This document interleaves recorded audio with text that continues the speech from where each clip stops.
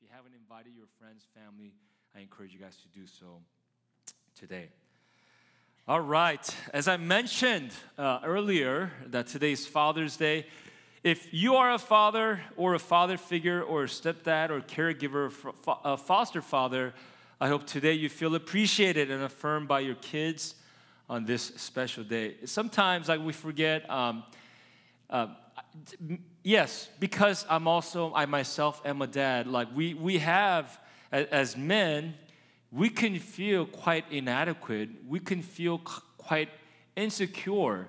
And we have a lot more questions and fears, even whatnot. But so I want just all the men today to be affirmed of, let's bond together in the presence of God and the trepidations that we have, the anxieties that we carry.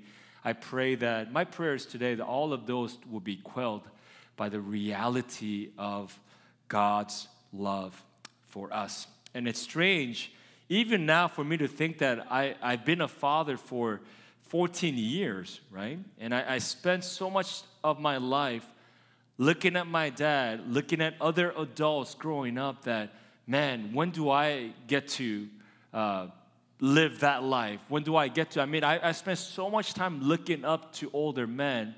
Now, the next thing you know, that time has passed, and I myself am in the position, the people that I have kind of looked up to. And I'm not going to pretend to know all the things or to feel or live in the same way that those men that I've looked up to. But I think I'm beginning to understand a little more. And I'm beginning to experience a little more just the Father heart of God. So today, I really wrestled a lot. What message do I share?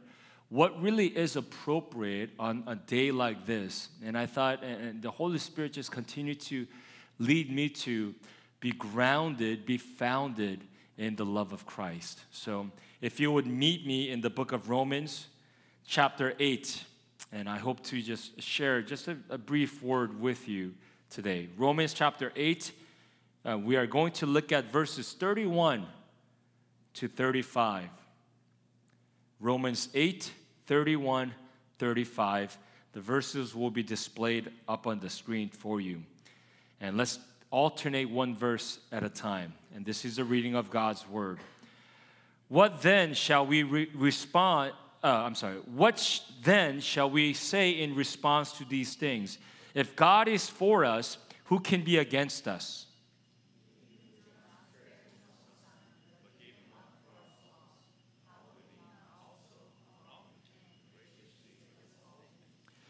Who will bring any charge against those whom God has chosen? It is God who justifies.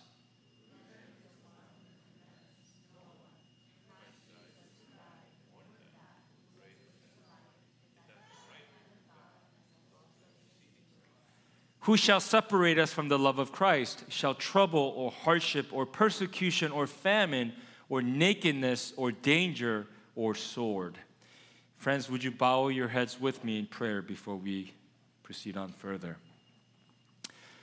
God, we thank you. God, we gather in your house. God, we crave. God, we desperately seek to encounter you as our Father. Would you affirm your beloved children and confirm them in the love of your Son, Jesus Christ? God, no matter the trials and no matter the hardships that we face living this life in this world, God, we need more than anything of your love, Lord, to be present in our lives. So God, we pray not only for the understanding of the minds. Holy Spirit, do only what you can do at this time. Open up our hearts, Lord. God, initiate something, initiate a profound work that we may live in the power and the affirmation of the truth of your love. We pray these things in Jesus' name. Amen. Apostle Paul in this text begins asking a series of questions. And these questions that he unpacks in chapter 8 of Romans is in response to what he shares earlier, where he explains that we, all of humanity, all of the mankind, we are sinners, and all of us who have failed to live by God's standards. And that without the help of God, without the intervention of God, without the atoning work of Jesus Christ, that we would live in this eternal despair, that we would be tasked with this unsolvable puzzle, that we would be tasked with this incredible burden. And Paul affirms us that Jesus Christ comes to us, that now therefore no condemnation for those that have been confirmed in the presence of Jesus Christ. And that while deserving condemnation only, God adopts us as His beloved children. That in earlier verses, in verses 14 through 17, it says, now we call God not just God. God is now affirmed to us as a Father. And He purposely uses the language in the Aramaic. You understand that this was written in the Greek language, but He includes the Aramaic language is conveying the tenderness and the intimacy of the Father, saying He's now His Abba. God that existed, God who cared for us, God who loved us from far distance on from eternity. That God is now, we have been adopted into the family of God, and we call God now our Abba Father. So there's a change in language, and there's an introduction of a new way of understanding God and relating to God. Verses 26, 29, it says, now in all things God works for the good of those who love Him, who have been called according to His purpose. Those who predestined, He also called. Those He called, He also justified. Those He justified, He also glorified. There's a resounding affirmation of God's firm grip on His beloved children. Paul is saying, God is for us. He says, don't forget that truth. God is eternally now for you. He says, if God is for you, who is going to be against you? And now in verse 32, Paul is deliberately echoing this famous narrative. If you were a Jew in Paul's time, that every living Jew understood and knew by heart the narrative that is mentioned in Genesis chapter 22.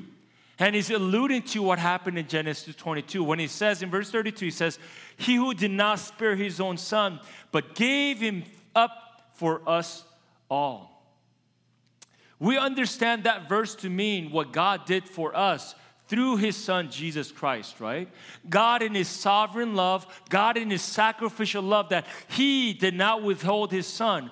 But Paul is bringing him that truth because in relation to what happened in Genesis chapter 22.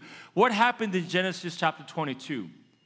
It's a famous account of Abraham and his son, his only son, Isaac.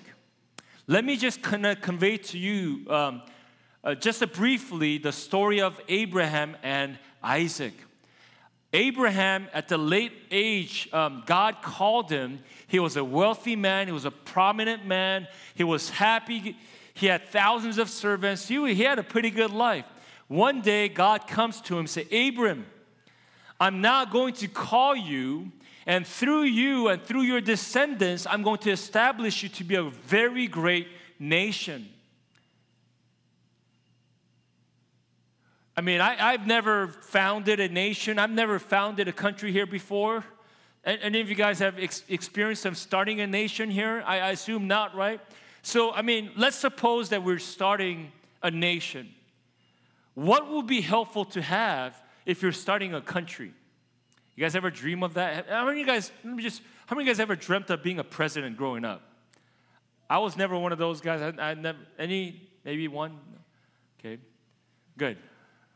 So we have no crazies here. I'm just kidding. Maybe if you're starting a country, what would be helpful? To have people that would occupy the country or the nation. Well, the problem with Abram and Sarah, his wife, was that they had no children of their own. Yet the promise of God comes to them. Abram, I believe, was 75 or around that age, and the wife, Sarai was 65, well beyond the age of childbearing. So Abram is holding on to this promise from God. Out of the blue, he appears to Abram, says, I'm going to make you a great nation. Fast forward 20 years, no kids. Abram's thinking, God, you said something special is going to happen. You said you're going to make me into a great nation. Nothing happened.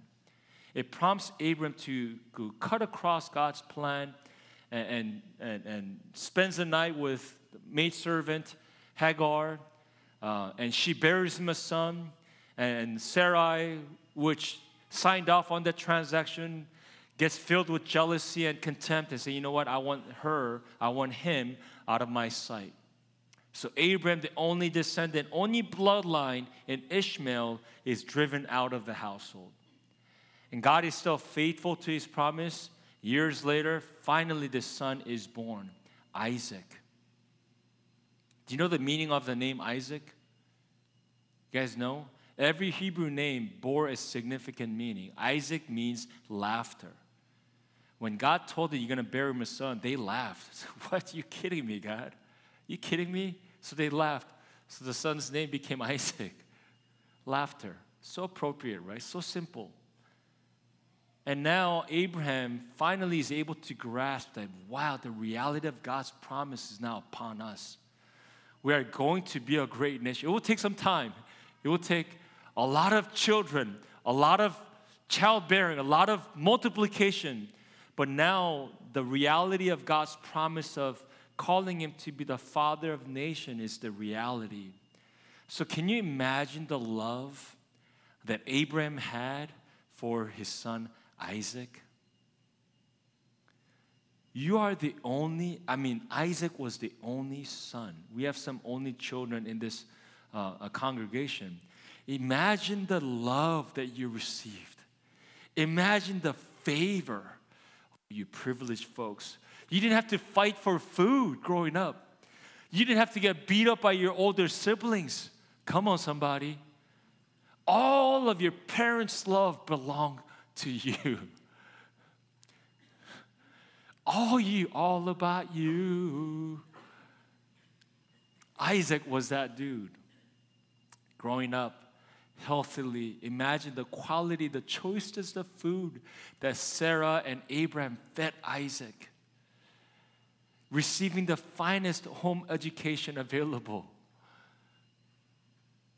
Having servants upon servants at its disposal. One day God says, Abraham, it's time. I want you to sacrifice your son, your one and only son, Isaac. I want him. Next Thursday, wake up, make this hike up the Mount Moriah, and there, present him as a sacrifice, living sacrifice to me. Living sacrifice, guys, it's literally you're bound at the altar. There's wood beneath you. And in just a moment's time, you light the match, not light a match. I don't know what Abraham had to do. Start a fire. And that literally was a living sacrifice that God demanded from Abraham. And you guys know the rest of the story. Right before, as Abraham was about to strike down with a knife to end the life of his only son, Isaac, the voice of God comes and says, stop, Abraham. Stop. I prepare for you a ram offering. Look behind the bush. You will see a ram whose horn is caught between the thorny bush. Now sacrifice. And this is an incredible story of God sparing Abraham, killing his own son. We're so glad of that story, aren't we? Because we fear that what happens if God would demand that from us?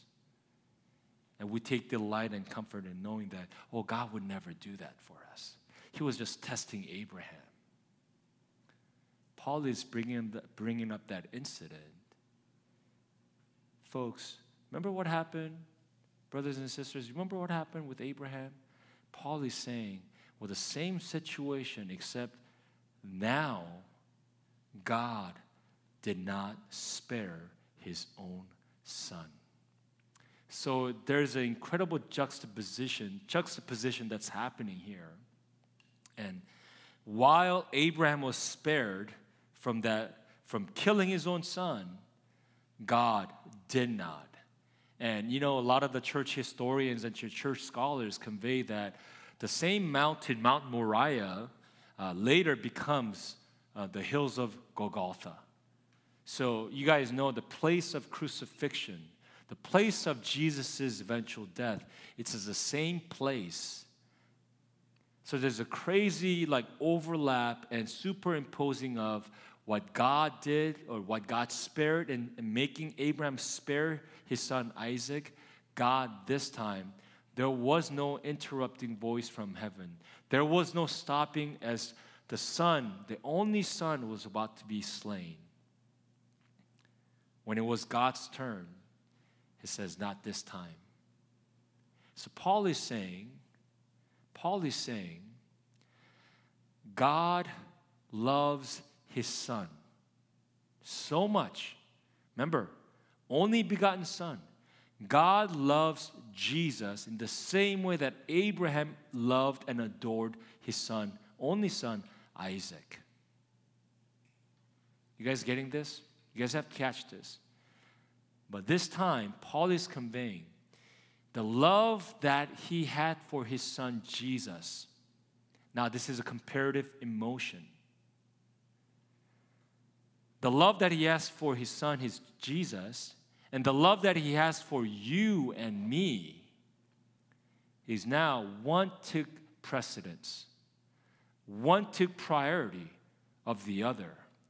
So God, this time, I valued this so much more that I'm willing to lay down the only son that I have, the most precious thing. And Paul is saying, this is your worth. This is the value that Heavenly Father has of you. And Paul is saying, be affirmed of this love. Be affirmed of this truth because you matter to God. Because you are this preciously treasured in the eyes of God. Guys, why does this matter so much for us on a day like today? What are we trying to learn? What are we trying to take away from this passage here? I think as many parents or even fathers, the best thing that we can do for our own children, the best gift that we can give to them is even more than the love that you have for them. What they need, what they crave, what's more important than your love for them is your commitment to Jesus Christ. It's for your children to understand that, yes, it's important that I'm loved. It's crucial that they are affirmed in our love for them. But what they need from us the most is that we have been committed, we have been confirmed in the faith of Jesus Christ.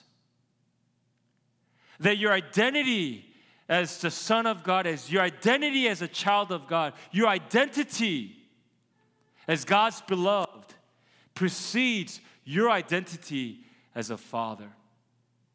Amen? So all you dads out there, crave, seek the love of Christ in your life. And if you're a father, the best thing that you can do is surrender fully to God. In the same way, in this case, we learn from the example of Abraham. Abraham was willing to lay down. It's crazy, right? How can we, if we love our kids, if we love our children, how can we lay down the very love that we have? The best thing that you can do is surrender fully to God.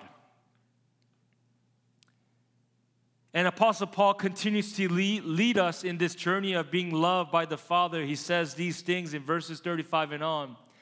And then he goes on, who will separate us from the love of Christ? Will tribulation or distress or persecution or famine or nakedness or peril or sword? But in all these things, we overwhelmingly conquer through him who loved us. He's talking about the reality of being a Christian in the first century. All of Jesus' followers, all of those converts into the faith, being confirmed in the faith of Jesus Christ, they lived a different kind of life. Simply because you professed Jesus Christ as the Messiah, that your life was inherently different than the rest of the world's population. Upon professing Jesus as Lord, you were surrounded with tribulations. Your life was at risk. There was more distress. Persecution was not an exception, it was an expectation if you were a follower of Jesus Christ. There was famine, nakedness. The basic necessities of life were no longer guaranteed. And Paul is saying, I know the life that you are living. I know the life that you have taken on for yourself simply because you have made Jesus Christ as your Lord and Savior. He's saying, in spite of your troubles, in spite of your tribulations and distress, even in your hunger, not having clothes to wear, not even having community of friends, he says, now understand it's the love of Christ that holds you together. It's the love of Christ that binds you. And because of the love of Christ, we are able to conquer through any of the troubles that we may face in this life. Paul is affirming with these words. He says, nothing shall separate you from the love of God. I understand we don't really face persecution. I don't imagine for a second that any of you, because of your faith in Jesus, because of your commitment to follow Jesus, is facing any kind of life-endangering situations in your personal life. And because of your faith in Jesus, I don't imagine many of us facing hunger. You guys have no clothes to wear because of your choice to follow Jesus Christ. I understand. Probably not many of us. You know, I thought about, I said, God, why this passage?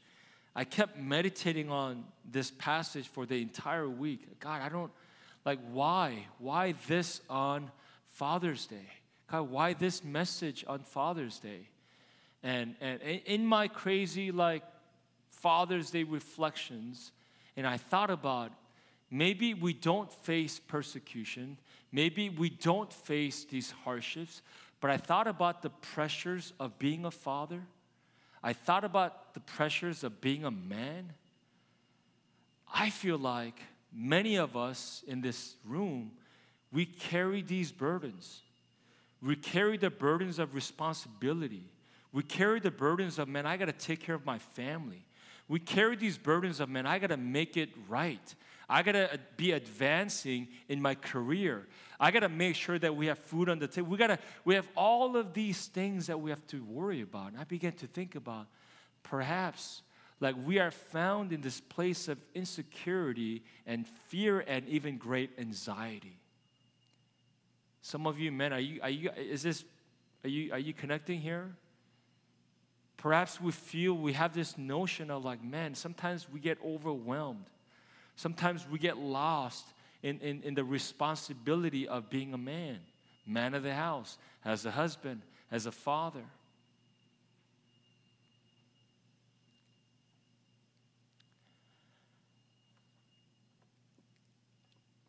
Yesterday morning, something happened to me that I hadn't experienced in the last 4 years. 4 years ago, I had my first episode of what's known as anxiety attack. I remember waking up in the middle of the night. I felt a sudden thumping on my chest.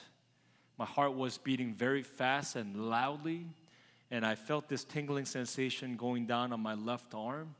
In the middle of the night, I woke up, and I was awakened by, it wasn't pain. It was something that I've never experienced my body. I've never experienced that before. I remember waking up and had many thoughts, and that time, it took days for me to even talk to my wife about it. And then later I found out, I talked to a bunch of friends. I talked to some people in ministry and someone in the medical profession said, "Oh, Scott, you just suffered your first anxiety attack." Okay. And I remember at the time I was going through a season where I just felt like I was so overwhelmed. There's some issues at church, and there's some people's lives that I was kind of roped and pulled into, and just things I couldn't have any answers for. After months of that journeying on, I remember I had that episode. And yesterday morning, I woke up, suddenly my heart's pounding. I just overwhelming sensation, and I immediately knew what was happening because I had experienced this before. And all of a sudden, I'm breathing hard and what's the word, hyperventilating, and my emotions, and I began to cry, and and my wife was walking by, and she was on her way to go for her morning walk, and I grabbed her and said, "Honey, I don't feel right." And in that brief moment, I just unloaded. I just unpacked and said, "Honey, I can't do it." There was this overwhelming sensation. And I knew that it wasn't just what I had encountered this week. It had been, again, weeks and months and being compounded, being overwhelmed. The word tribulations, it's the graphic image is the enclosing of the surrounding walls. That's how they perceive tribulations, that there's pressure mounting because the space that you occupy is getting smaller and smaller and smaller. And I had this sensation yesterday, and I just broke down, crying. And it's the sense of, I can't do this. I don't have the answers for it. I'm not smart enough, and I'm certainly not strong enough. Whatever it is that I'm facing in my life, I just don't have it. And then she forced me to say, "Wake up. You're going to go for a walk." Some of you guys know I hate walking. I love exercise, but I hate walking. Walking is so inefficient. But she said, "We're going to walk to a donut shop." That was enough for me. That was big enough incentive. And I'm walking, and I'm walking. It's about 1.5 miles, 2 miles. Felt like 5 miles. And the whole time, she's talking to me, she's holding my hand, she's like, the whole time I'm reminded, it's not mine to carry. It's not mine to carry. It's not my burden. It's not my weight. And God kept speaking over and over again the verses, "Come to me, all who are heavy laden. Take upon my yoke, for my yoke is light." And it's as if I'm psyching myself out, as if I'm telling myself, convincing myself, because that's literally the only thing that I could do. God, this weight that I carry, the pressure that I feel, the tightness of my chest, the tightness in my mind, all of these things, God, it's not mine to carry. It's not mine to carry. And God began to speak these verses.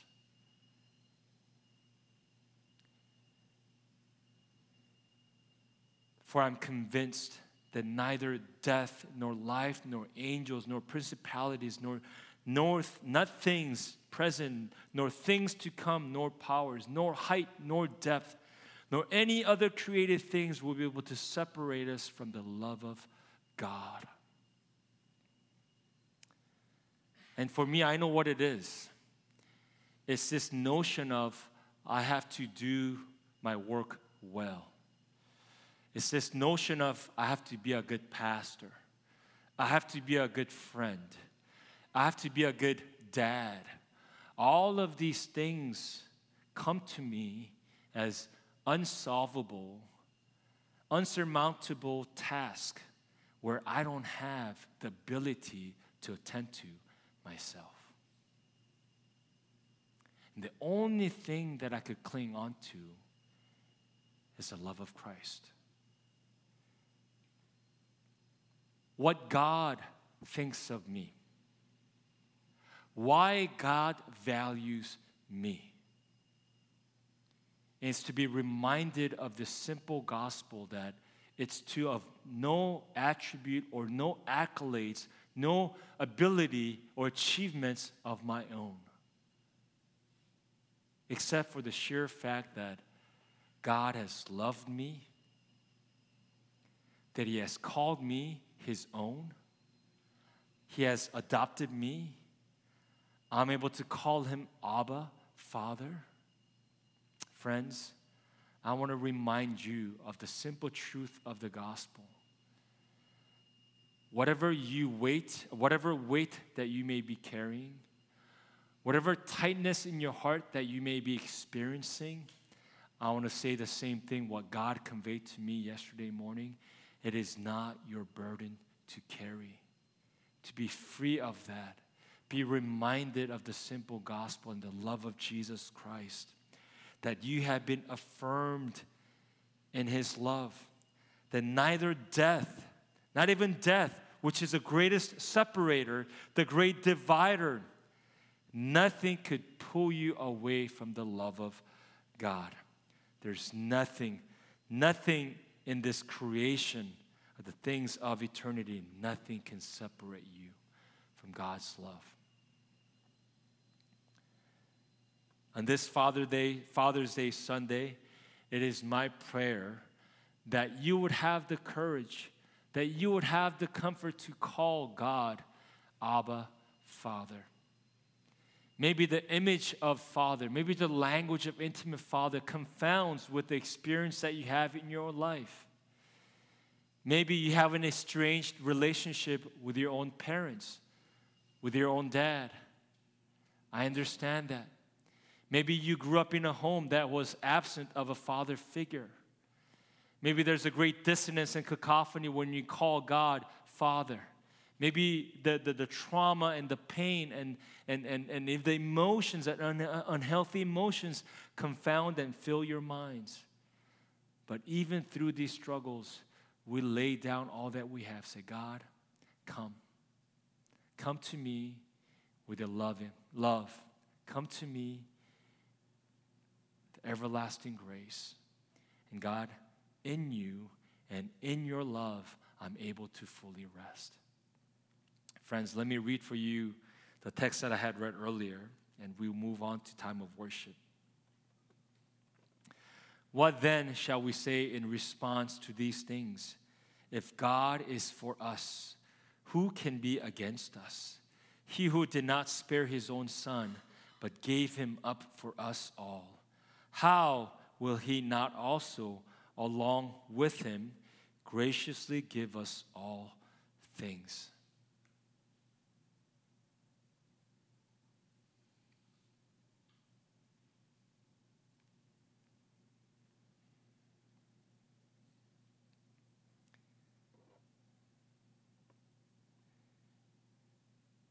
His one and only Son. One and only Son. The most precious thing to Him.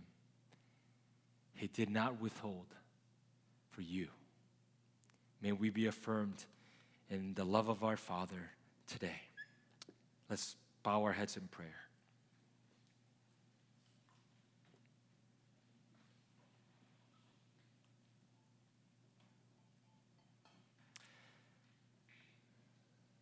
God, we forget oftentimes of the power that is in us. We often forget the reality of your love that fills